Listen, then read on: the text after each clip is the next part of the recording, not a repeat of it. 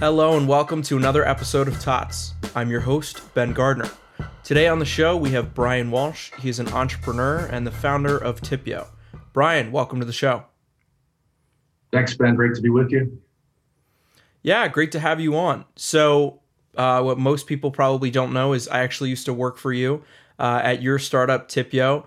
But although I know a little bit about you, why don't you start by telling the audience a little bit about yourself and how you got started? Sure. So I'm a CUA alum of class of 1990. I'm from New Jersey. And as they say, you can take the boy out of Jersey, but you can't take the Jersey out of the boy. I still consider that home, although my wife, Kara, who also graduated with me in 1990, and I have lived in Northern Virginia now for 20 plus years. I often joke that I'm still from New Jersey. So had an amazing experience at Catholic University, was a poli-sci major, philosophy minor, but always sort of had this bug of, even in high school, having my own house painting company with one of my brothers and a really close friend of mine. Had that urge to go out and do things on my own and, try to create my own pathway. And then, the Catholic University sort of led me into a direction that I never really thought I would get into, but starting a couple of businesses immediately after CUA. I spent a little over 2 years at the Republican National Committee, wound up in the finance department, actually, and by accident wound up running their one huge part of their fundraising unit, which was the active direct mail program. Had no earthly idea what I was doing, but was fortunate enough to surround myself with some great people and consultants. And in lieu of going to law school, which would have been a disaster for me, I had the good fortune of being hired by a leading consultant at the time to start an agency. She had started and I joined. I was the first employee.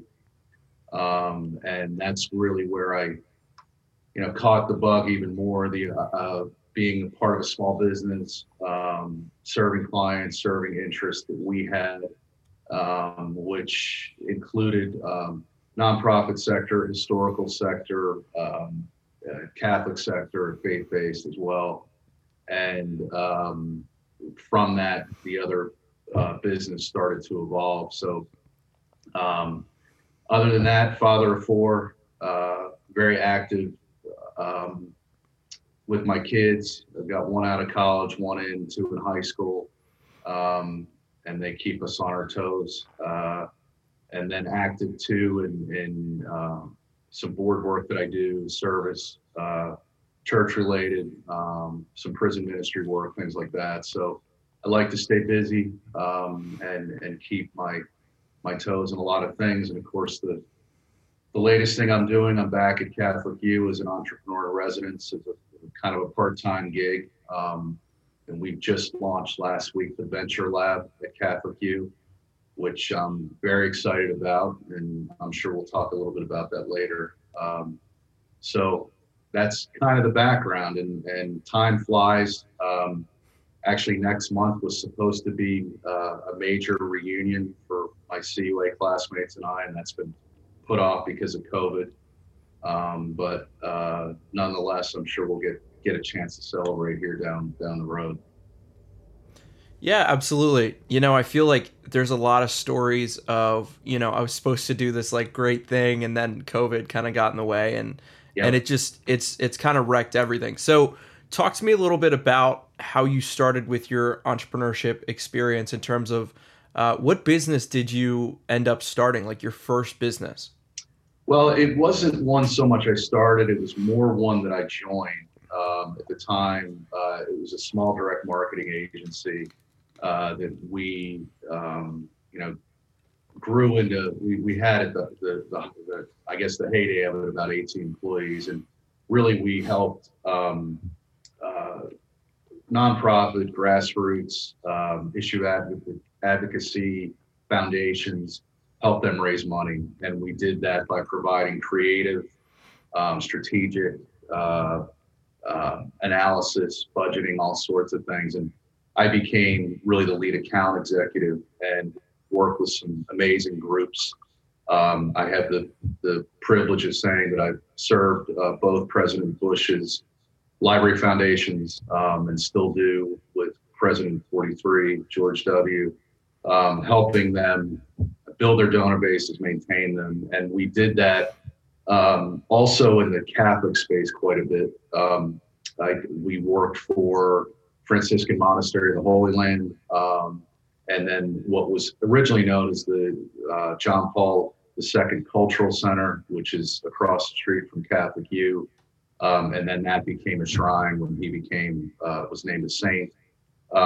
In both cases, or all cases really, and others included Colonial Williamsburg, Gettysburg Foundation, Heritage Foundation.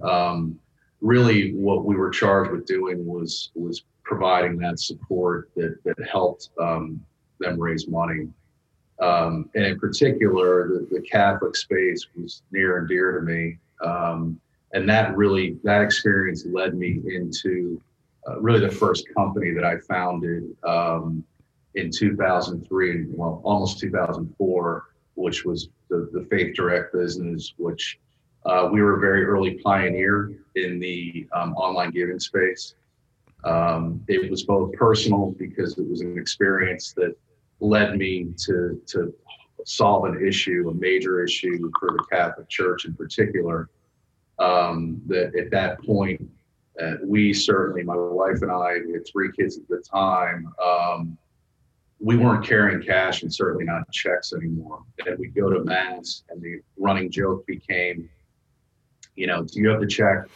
Do you have the envelope? And I'd say no. And finally she looked at me one day and she said, "You're the marketing genius, do something about this." So I took that as a challenge, and very soon thereafter launched Faith Direct, which was a great run. We, I think, did a lot of great work for the wider church nationally in introducing how effective electronic giving, as we termed it, e-giving, could be for parishes so that they could not only function as an organization, but do outreach to the community and help them financially on cash flow. Sure. So to me, what it sounds like is you have a heavy influence with trying to solve a problem that exists in the world and kind of that challenge, which I think is true for a lot of entrepreneurs. But the other big thing that I'm seeing is a really big faith basis in everything that you're working on, or at least, some of the things that you have dipped kind of your toes in. So talk to me about what your faith means to you in your life and how you were able to merge entrepreneurship and your faith. Sure. Incredibly important to me. I mean, this goes back to, high school in particular. I was very active in my parish in Chatham, New Jersey, Corpus Christi, youth groups, and some of the other organizations that they had around that. Really wanted to come to DC for school, and Catholic U was the place I wanted to be, both because of the obvious faith-based nature of the university, but I wanted to be in DC, and that kind of led me through the path of where I wound up. Certainly in the direct marketing business, because I, by design, wanted to serve Catholic-related organizations, and then obviously with the Faith Direct piece, where we wound up working while I was still there, and I've been sold that business in late 2017, so almost 3 years ago. We worked in 85 dioceses, so we had a national presence. And throughout those experiences, I had a lot of very good relationships with both lay people, with dioceses across the country. I know lots of priests who really gave me an opportunity to build a business that, while serving the church, also, wound up hiring. We had 20 plus employees for that business, let alone the the amount of money we were helping raise so the churches could serve not only their parishioners but their communities. And then all along, I've been involved on the volunteer side with faith-based organizations, and have served, as I said, on a couple of boards. And so it's incredibly important to me. And as a family, I was talking to someone about this yesterday, the old adage that the family that prays together stays together. We do find that for instance, Sunday Mass and things like that, or that go with it, are super important to us, and it really helped us in good times and bad. Sure. Yeah, so I think the other thing that I find really interesting about kind of like the faith connection into the entrepreneurship is that, a lot of people will tell you there's two things that your business should not get involved in, which is politics and religion. Right. And your business that you started, Faith Direct, was kind of in violation of what most people would say you should do with a business. But I think what interests me is the way that you were able to merge the two and still be successful. The other thing that I've also heard, other than don't get involved in religion and politics with business, is that you can't be successful in it. You're not going to make any money for yourself.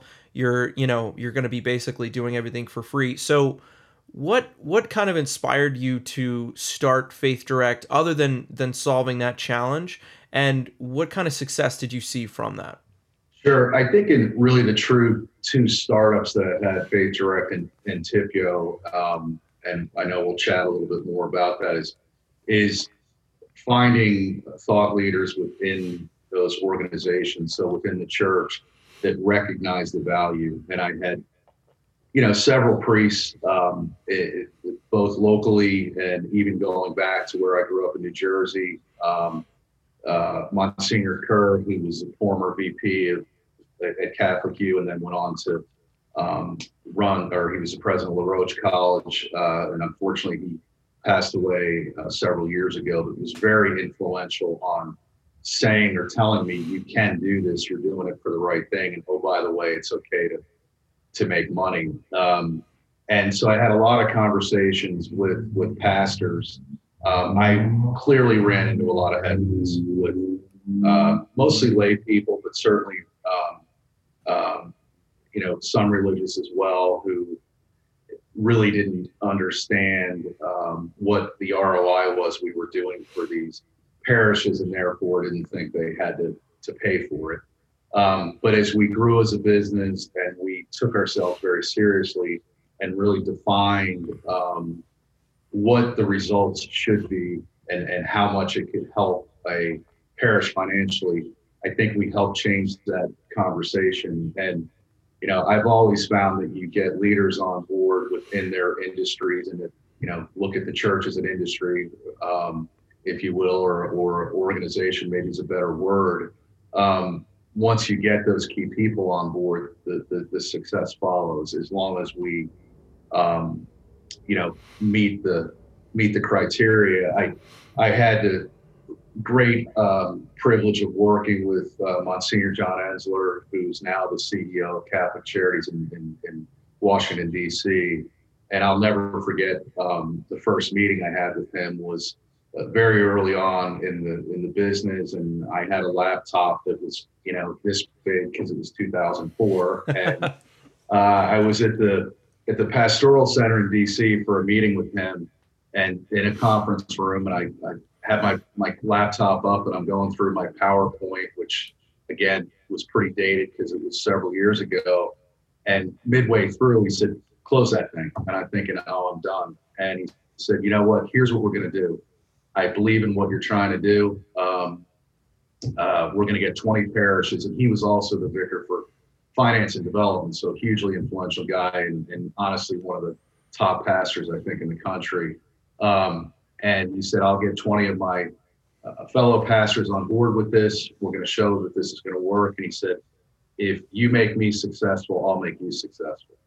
So it was an amazing moment that, we were given opportunity to deliver. That business was really the thought process is what it would be for Sunday offertory or Sunday collection, that families would have, the parishioners would have the ability to sign up a bank account for the be automatic recurring giving. And he said to me, we need to do more than that. For those that the listeners that understand how the Catholic Church does and so many others, from a collection standpoint, there's 3 or 4 additional ones per month. And he said, I need you to include those all. And I'm thinking, of course, like the classic entrepreneur, I said, of course we can do that, with no earthly idea how we were going to do it. You're like, I don't know if we could do that, but I'm definitely going to tell him that we can. Right. And we figured it out. My partner, who's still my business partner today, is brilliant at figuring these things out. And we did, and we were kind of off and running. And that was, my pastor too here, who's now retired, Monsignor John Cregan, really, I'll use the word, he stuck his neck out for me to say, I believe in what you're doing. And there was a lot of rumbling. I mean, I still remember the first parish we introduced Faith Direct to was Our Lady of Perpetual Help in Burnsville, New Jersey. So that was first of over 800, but I remember it like it was the 800th because it was the first time we launched it. And I went up there for the weekend. We used to have what was called a weekend mass announcement. They still do. And you could see body language in, some parishioners saying, I can't believe you're sort of commercializing the way we give. But that was another classic example of a pastor who recognized the value and said, we're going to do this because it's the right thing. And, they're still a client 15 years later of Faith Direct, as I understand it. And so a lot of key people really help you along, and you demonstrate value, you demonstrate you believe in what you're doing. I think that most entrepreneurs can be successful. Yeah, that's awesome. So I want to talk a little bit about kind of getting that pushback and what to do when you're in that situation. So obviously one of the big things that people are going to have an issue with something like Faith Direct, where, like you just said, it's, people might see it as a commercialization of the church, is they're immediately going to get really uncomfortable with it. You said you could see their body language. What kind of pushback did you face for this business, and how did you get through that as an entrepreneur? Yeah, I think it's a great question. The other part of that pushback is not only the reluctancy to change a system that had been, envelope collection had been in place for like 80 years, and cash had been, 120 or something like that. And I'm dealing with this now with Tipio. It's, you've never done this before. Why should I use you? In 2004, right before that first parish started in Burnsville, New Jersey, I was at a meeting at another local parish that had a great meeting with the pastor. I literally had no more than a business card that, we were talking about this concept. And I still remember he, walked me out to the car, and he's like, so there's no work on this for me. I think I understand what you're trying to do. Let me talk to my finance counsel. They were having a meeting a couple days later. And I said, Monsignor, we know what we're doing. We need a few people to try it out, sort of thing. About 10 days later, I get a call from his business manager saying, we had a meeting. Everybody on the board recognizes what the value is, but you've never done this before. So we're going to work with your only competitor at the time. Which was like a kick in the gut like you've never seen. I can't imagine. That's crazy. It was crazy, but it was also a tremendous lesson for me in perseverance. And 9 years later, they dropped that other vendor and came our way, because I think we demonstrated a much different value and engagement, which is a huge part of the Faith Direct success, is how to get people to use the recurring giving program. But it was also, it was a hard lesson to try to deal with, because I literally thought I had another client on board and was very bullish. And that's happened to me, more than once with every business I've been in. And I'm experiencing probably more now with the the TIPIO, the mobile tipping business for hospitality, because that is in such a fractured state right now, the hospitality space due to COVID. Um, but we're not giving up. You have to kind of keep your eye on the ball and say, okay, in this case, I remember after I sort of snapped to it and said, okay, they're using a competitor. There's still 16,000 other Catholic parishes we can go to, Right. and we did, we encountered that quite often, until we got some momentum years like 3 and 4 and became the leader in the Catholic space, specifically to electronic giving. But it's not without challenge. I mean, when I sold the business in 2017, part of the due diligence was from the buyer, to divulge, or we had to divulge competitors. And there were 18 different companies now in the Catholic space, providing quote similar services. So it showed, that there was a market for it. But it also shows that there's, competition, I think, is a great thing, because it gives entrepreneurs and business owners the opportunity to, separate yourself in a different way, show value, show that, results are incredibly important. And that's really how we built that business and became the leader in that space. Sure. And so this is not your only disruptive, I'll call it, business that you've started. You also started one that was very similar, that you're running now, that operates on similar principles of going digital, but it operates a little bit differently. So talk to me a little bit about TIPIO and how you started that. Sure. When I was still with the Faith Direct business, I traveled almost once a week, year round, visiting parishes, team members that we had throughout the country, salespeople, dioceses, things like that. And part of that experience would be, I'd stay in a hotel, wake up in the morning to catch a flight or go to a meeting or whatever it might be. And often I was going to, Dallas or Detroit or LA just for a night to come back. That I felt it was super important to acknowledge those housekeepers, for example, or anyone within a hotel industry that really make the difference in a hotel stay. Largely, they're on the margins in terms of compensation. And, I felt that it was a huge future opportunity to help them increase their tip pay, which most of them depend on. I rarely carried cash, especially in those last 2 to 3 years.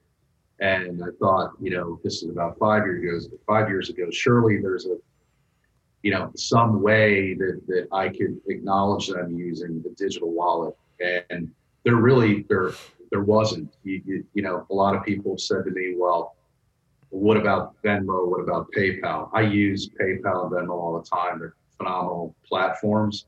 Right. But the reality is they can't offer the type of solution that's required for an individual in that scenario. And by the way, I've yet to talk to anybody that doesn't get it. I mean, everyone's been in that position.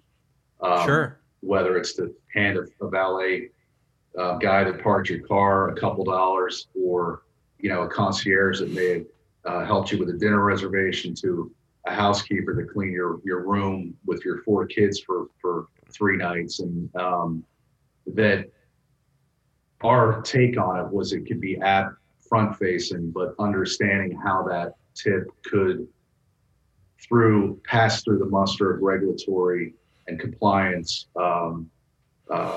regulations, which are pretty extensive, make it to that employee's paycheck. And we've solved that. And so like the Faith Direct piece, it was, okay, we don't have checks anymore. We had checks. We don't necessarily carry a checkbook. Where is my envelope on Sunday morning? I'm checking out of a hotel. I don't have cash. Surely, in 2020, I should be able to leave a gratuity for a housekeeper. So when we we exited that business in 17. We had already begun the process of developing the brand, the identity, solving the compliance issues, and how the money would flow. And in 2019, after development of the app and a lot of hard work that went into everything, positioning it, we launched our first hotel partner right before Thanksgiving at the end of 19. Wow. So to me, Tipio and the way that you describe it, you went out to solve a problem. Yep. And the problem, the main problem was that no one's carrying cash anymore. You want to be able to leave a tip. You don't want to be that jerk that's like, someone's cleaning your room the whole week, or, valeting your car and you're not giving them any tip. It's kind of considered standard now. And part of the reason why that's standard is because, as you said, a lot of these people rely on that to help pay their bills, to put food on the table, to send their kids to school. And so, to me, you went out to solve a problem and actually ended up solving a couple different ones. Right. What does it mean to you to be able to put out a product that is not only going to solve the problem of kind of the consumer, but also someone who's, possibly marginalized, they're working really hard, but they might be struggling with money? Sure. It's really gratifying, and to try to help individuals that are on the margin like that. Interestingly enough, I have had many conversations with hotel operators and hospitality management companies, and it's becoming pretty obvious because of COVID that tips are down. First of all, occupancy is down clearly, but even those hotels that are running at closer, I don't think we'll be at normal rates for another 6 months to a year, but closer occupancy, they're really sharing that their employees are hurting because they're not seeing the tips, and they totally rely on it. Right. And it is part of their income, and this facilitates their opportunity for an increase in take-home pay. To us, it's a human resource benefit, really, because yes, we're meeting the needs of the guests, which is primary for a hotel, but we're also offering these hotels a super affordable solution that ultimately will not only help their employees comp, but we believe will help retain those employees, because from an employee standpoint, a housekeeper standpoint, that's making a little bit better than minimum wage, if he or she sees their employer implementing a vehicle, if you will, that will increase their take-home pay, and it's free to them, free to the employee, then, my thought process, and unfortunately because of COVID, we hit a large, wasn't even a speed bump, it was a stop sign. But ultimately, it facilitates that, and it's a great benefit to everybody that's involved. That's awesome. Yeah, because, and I didn't even think about, I thought about it, but the whole aspect too for the hotel. So really who you're serving are the patrons of the hotel. You're serving the hotel, and then you're also serving the workers. Yep. So I like the term vehicle. You're putting a vehicle in place to improve the experience of all of these different people, and it's not that expensive either. This is something that you guys implement, and a hotel or whatever is able to put this as part of what they do and completely potentially change the aspect for all three parties involved for every single transaction that happens, which is incredible. Right. No, it is a win, and we frankly position that as such. But going back to how do we did hit the COVID situation. Well, the whole world did, so we're not alone. And during that time frame, really since March, instead of kind of sitting back and saying we're just going to completely wait, we have made more investment in the technology piece.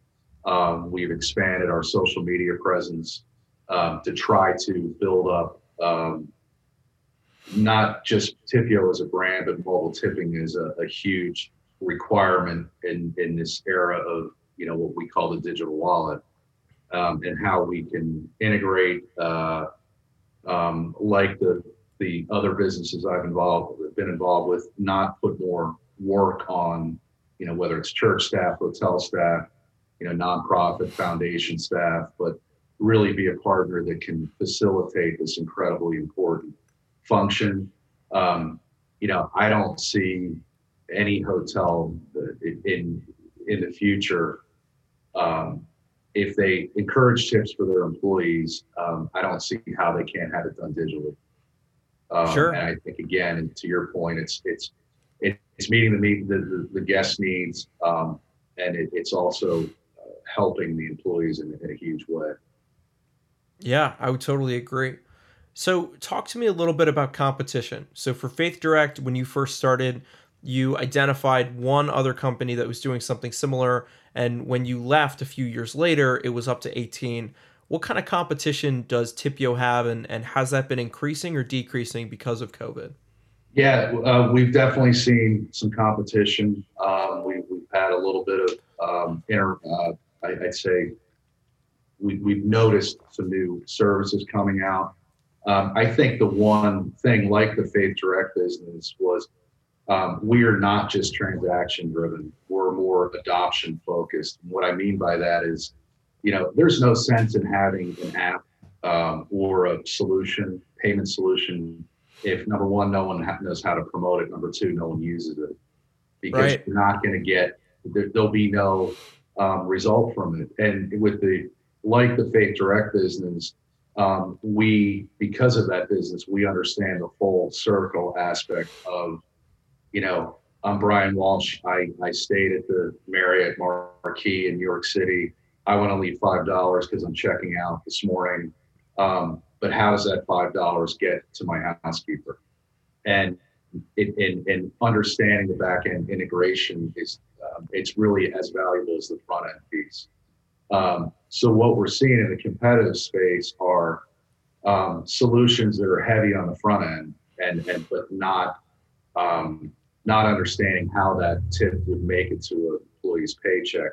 They're also very reliant or focused on one-on-one. So if I understand my housekeeper's name is Joe Smith, if I want to leave him a tip, you're then getting into a privacy type of issue with some of these more direct peer type payment solutions, where that's not good for either the guest or the employee, and it's certainly not good for the hotel, because then you get into IRS issues and things like that. I expect, we'll see more and more of this. There was a study that came out in 2020, that looked at tipping in general in 2018, and it was a $35 billion estimate of tips, and that's across all industries. A huge piece of that, rather, was Uber and Lyft and things like that. But it shows that how big of an industry, if you will, in of itself, within the hospitality space, the opportunity is. But it's understanding that the facility piece of how you get that tip from my phone securely to Joe Smith's paycheck. Sure. Yeah, and I think that's really important too, because it's one thing to be a competitor that has a similar product, like that's fine. But if that product is offering kind of like a short-term solution to something that might need kind of more long-term problem solving, it's not going to do the trick. And also, Sure. if it's heavy only on the front end, like how it's actually happening, but then on the back end, it's like, okay, well, it could get to their paycheck a number of different ways, like potentially. For me, that's like problematic, which is why I think a company would go with Tipio over something like that. Right. Thank you. Yeah, no, I totally agree. And, there's too many businesses in this world that I think are transaction based, that don't understand, or at least don't, position themselves based on value. And again, solutions are they're they're full circle. You have to be able to execute and make sure that in this case that tip gets from my phone to the paycheck. In the Faith Direct model, it was in all these other companies largely were transaction driven. Yes, my parish has an online giving program, but if your parishioners don't have really understand how they can sign up for it, if the parish does not engage a strategic marketing effort to move parishioners from writing checks into electronic giving, then it's really all for naught. I mean, there's no sense in having it. And looking at this last 6 months, the feedback I've received from colleagues at the Faith Direct business is those parishes that had robust programs that followed the drill that we brought to the table of an annual type renewal, outreach, all these things that are so critical to the adoption piece.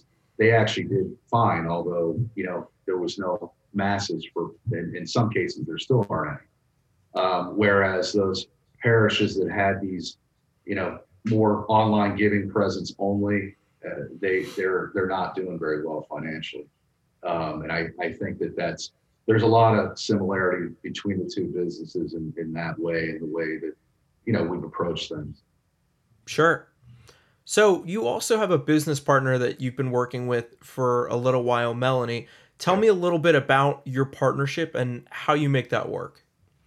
Yeah, I mean, she's the backbone of the operations piece, and understanding the nuances and the details, and both the payment side, the marketing side, and the HR side. I mean, we're a very small business now, but I think our strengths really complement one another. I joke that I'm the idea guy, but she figures out how to make things work. And that includes even the app development, being heavily involved with the developer, asking the right questions, and testing things out, understanding, before you go live with something, what are the nuances, what could backfire. So we've worked together for almost 25 years at this point in a couple different businesses. And, my prior partner in the direct marketing business, Jody Warfield, same thing. She brought a very valuable skill set that I didn't necessarily have. And we really, I think, worked really well together to ultimately provide value, serve clients. And at the Faith Direct stuff, the part of things, we had a leadership team. My brother Mike, the great privilege of working with him for about 12 years. He ran the sales team, and Brad Otto was our operations director, and both of them are still with the company. And so as we grew, we needed more leaders that could step in, and they all had their very special focus and strengths that they made the company successful. Sure. So would you say a lot of the success that you've seen in prior businesses is due to those teams that you've been setting up? Mm-hmm. Absolutely. You can't do it alone. I've learned a lot more about tech over the years and how it works, but it's bringing in the right partners. You have to manage them. You have to understand what they're doing. But as a team, it's really critical to have people that understand the mission of the organization, what you're trying to accomplish. We've had, tremendous success over the years. We've had some that have backfired. I mean, that's business. And but I think that moving forward with the TIPYO business, as we see the industry come back on its feet, we will begin to place or hire more people to serve the need. We're a very small team right now, very effective. But ultimately, it's as we grow, I think we've got the experience to know when we need to hire people and help us scale. basically. Sure. Yeah, that's awesome. So a big part for me of being an entrepreneur and learning and trying to develop something that's going to be better than anything that I've built before is failure. So tell me about your biggest failure and what you learned from that experience. Yeah, I shared a little bit the story about, the thought that I had snagged my another really important parish for us up in New Jersey when I started the Faith Direct business, and it was a failure because they didn't come on, but at the same time, it taught me that persistence absolutely matters, and it was a great turning point. You fast forward to the Tipio business, we still do have a partner that owns 13 hotels. All those hotels are closed right now. Um, and we've been told that eventually we'll be back on board with them. So maybe not a failure, but a challenge. And I think in both cases, it's how do we take the sort of bad news and try to learn from it and pivot and go in another direction, at least that we can begin to build the business.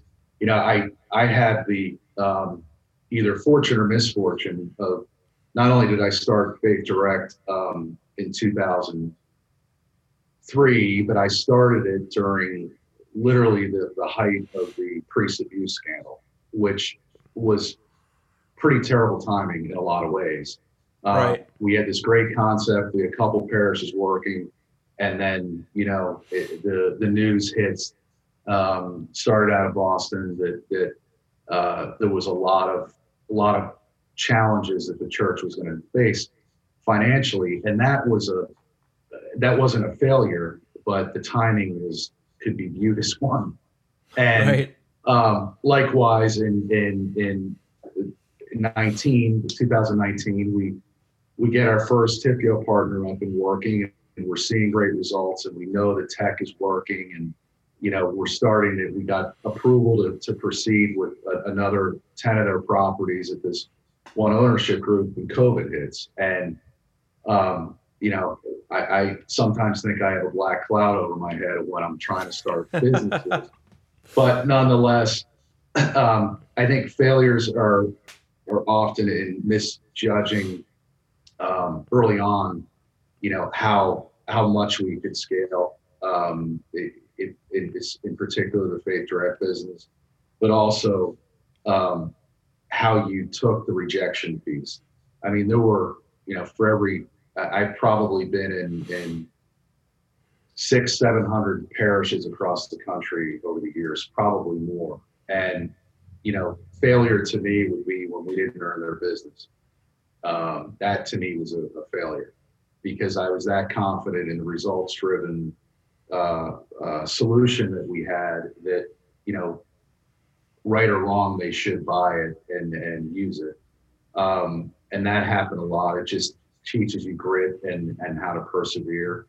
One of the reasons I decided to sell that business was, and this was really a result of our own success, was the amount of money that we were processing was so much that it could have been a disaster for us, for me personally, as the major equity owner of the company, because we had a lot of personal guarantees that we had to sign up for, and understanding, if there was a breach of some sort, what that could do to my family and I personally, and not really understanding that going into it. I don't know, again, if it's really a failure, but probably being naive of understanding if you're going to scale something, understand what comes with that.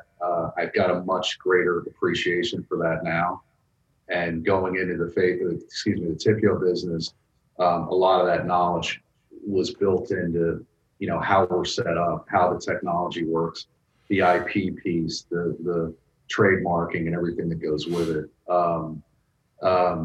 I think ultimately it to me would be probably on the human resource side, when we've hired people that on paper, that and doing during interviews and references, they look ideal to fit in the team, and they just don't work out. They don't meet expectations, and I always view that as a failure because we did our due diligence, clearly, but we also require expectations. If you're a sales leader, you have to sell X number of units, if you will. If you don't, then it's not going to work out. Right. But I never like that piece of having to tell somebody, you know, especially when you like them personally, that, you know what, this has been a failure for both of us because you have to move on and I have to tell you that, which is a tough. Yeah.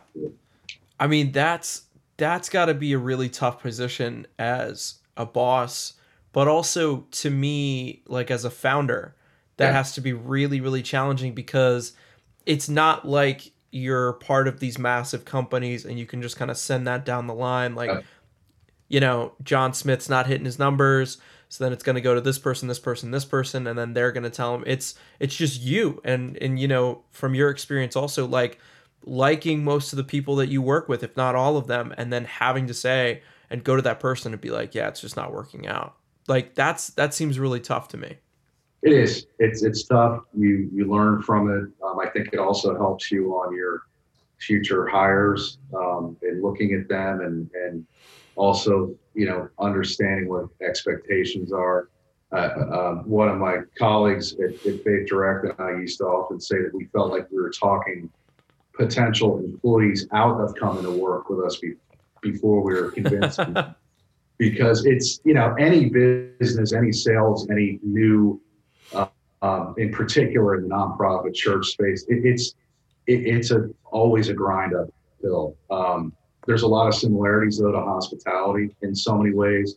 It's a huge industry. It's very fractured, and there's 55,000 hotels in the United States alone.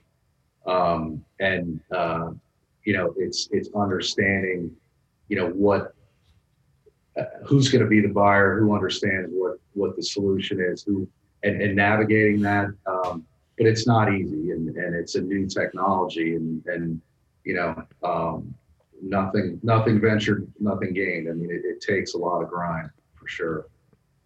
I'm sure. Yeah. So give me a 1 year plan for Tipio. Hopefully, you know, towards the end of that 1 year, we're exiting COVID. What are you guys getting really excited about now? What are you going to do with Tipio in the future? Well, I think what we're excited about is we're getting some attention about the topic of mobile tipping.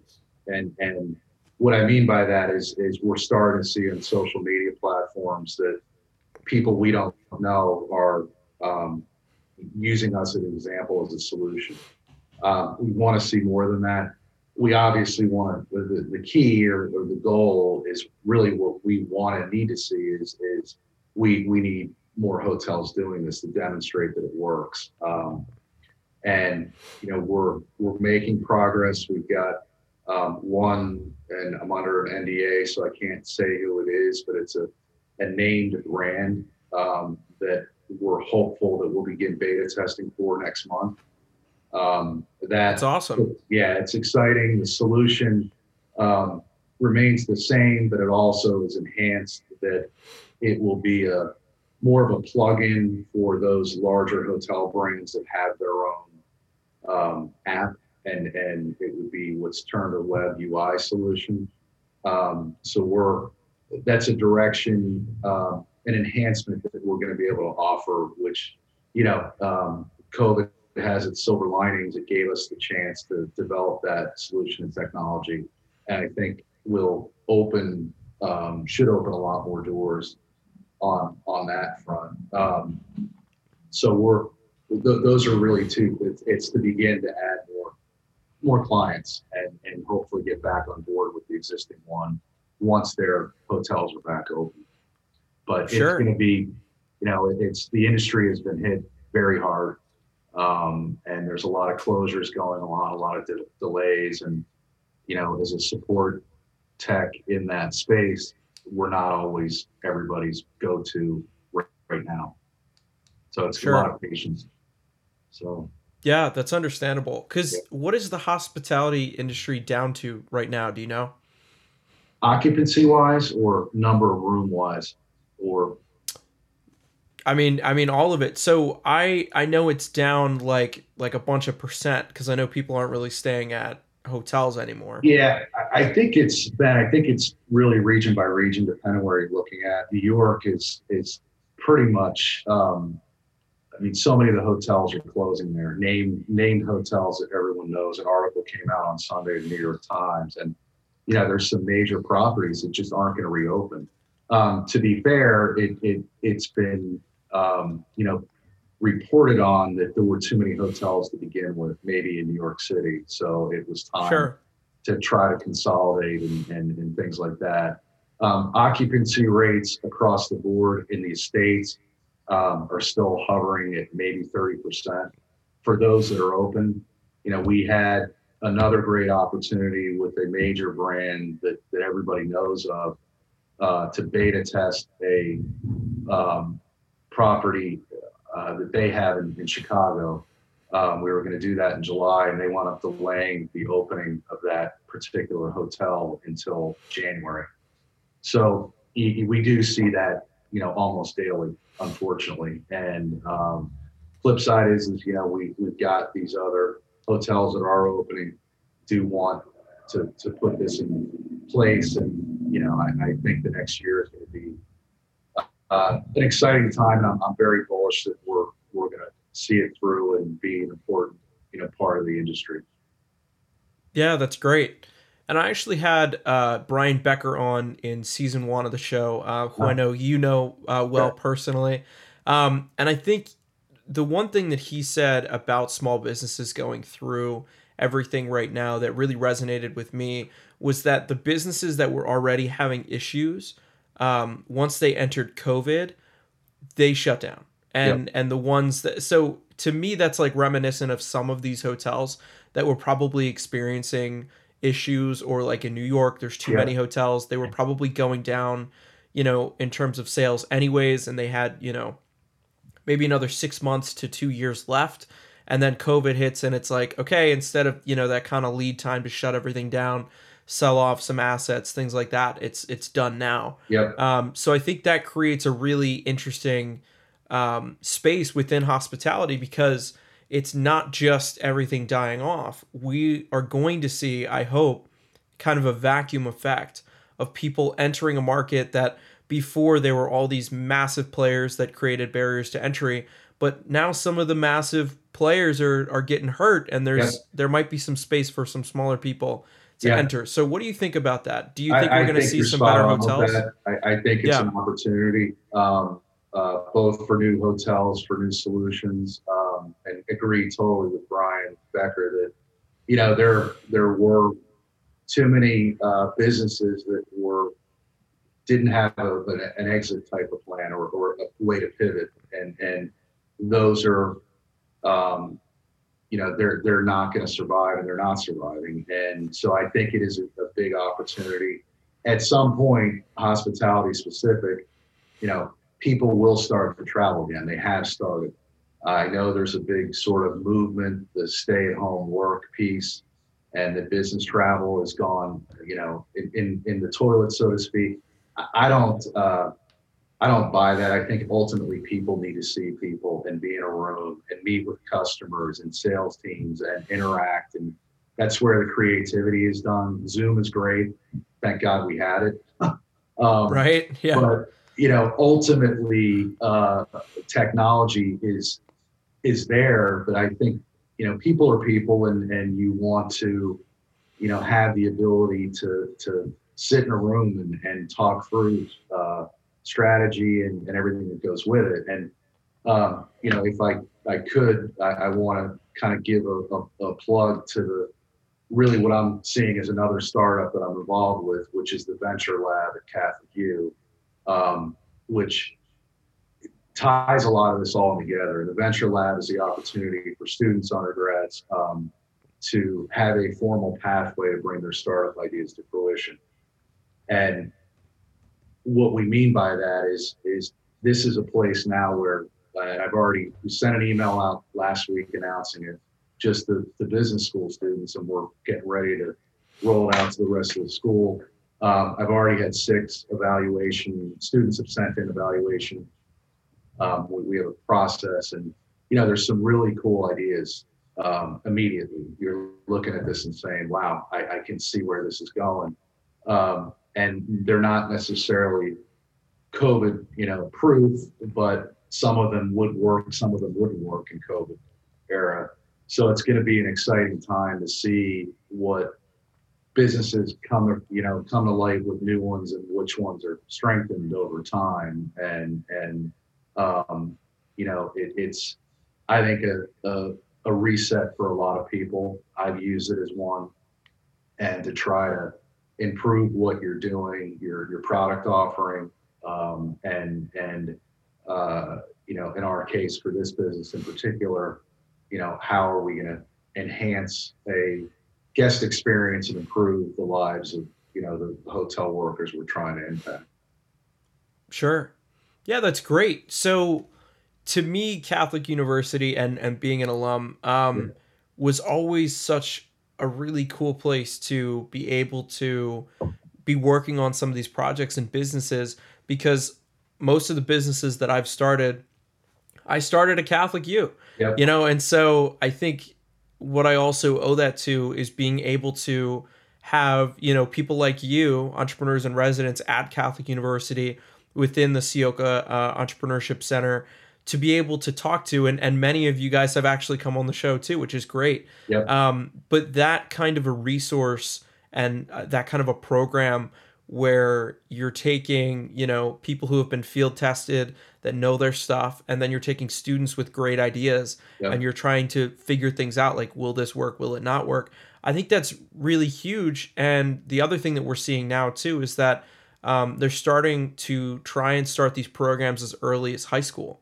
Yep. And so to me, it's kind of, I'm a little bit jealous, because I'm like, I wish that we had stuff like that in Right. high school, or, I wish I had Venture Lab in college. But it's really exciting to see student run businesses, but also student, project ideas start to come to fruition and to figure these things out. So that must be incredibly rewarding to be part of a program like that. It is super rewarding. Keep in mind, you're talking to a guy that the internet wasn't even invented when I was a Catholic. So, Right. a lot has changed, but I think, really one of the most exciting parts of this Venture Lab is I was able to reach out to mostly my era, late 80s, early 90s of alumni that, I said to the team at Sioka, we have at our disposal an amazing group of alumni that I know will help. And most of these are old friends of mine that have gone on and run and had amazing careers. Most of them are entrepreneurial, and they're the businesses that they're affiliated with or they have started are household names. And to me, it was a great opportunity to add value to students to eventually, as their ideas are formalized, to pair them up from a mentorship standpoint with this team of leaders. Everyone on the team is really excited to get involved, which is great, and it shows the unique character of Catholic University. And you talk about high school and undergrads. Really, to me, this is an opportunity for us to improve the value of the education for the student, or attract, a high school kid that's got entrepreneurial dreams, that he knows that there's a very specific pathway that he can be involved with, and ultimately have a network of alumni that'll help bring that idea to fruition. So I think it's an exciting time. It complements the classroom experience a great deal, and as I said, I've already seen 6 really interesting, very diverse ideas in many different ways. And the student meetings I've had just this week, because we just launched it, I've had 3. Very impressed with the caliber of the thought process. It's just helping them along with what we think that they might need as a next step.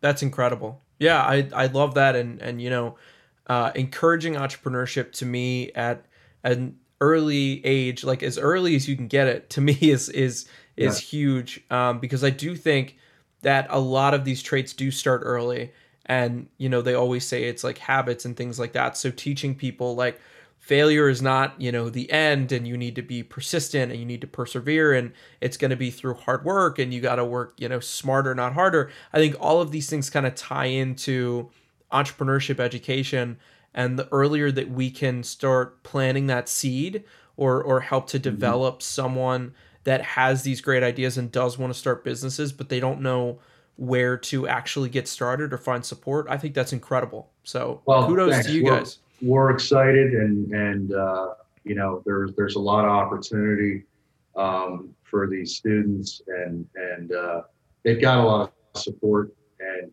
you mentioned the failure piece a couple of times. Clearly, entrepreneurs have to. You learn it in different ways.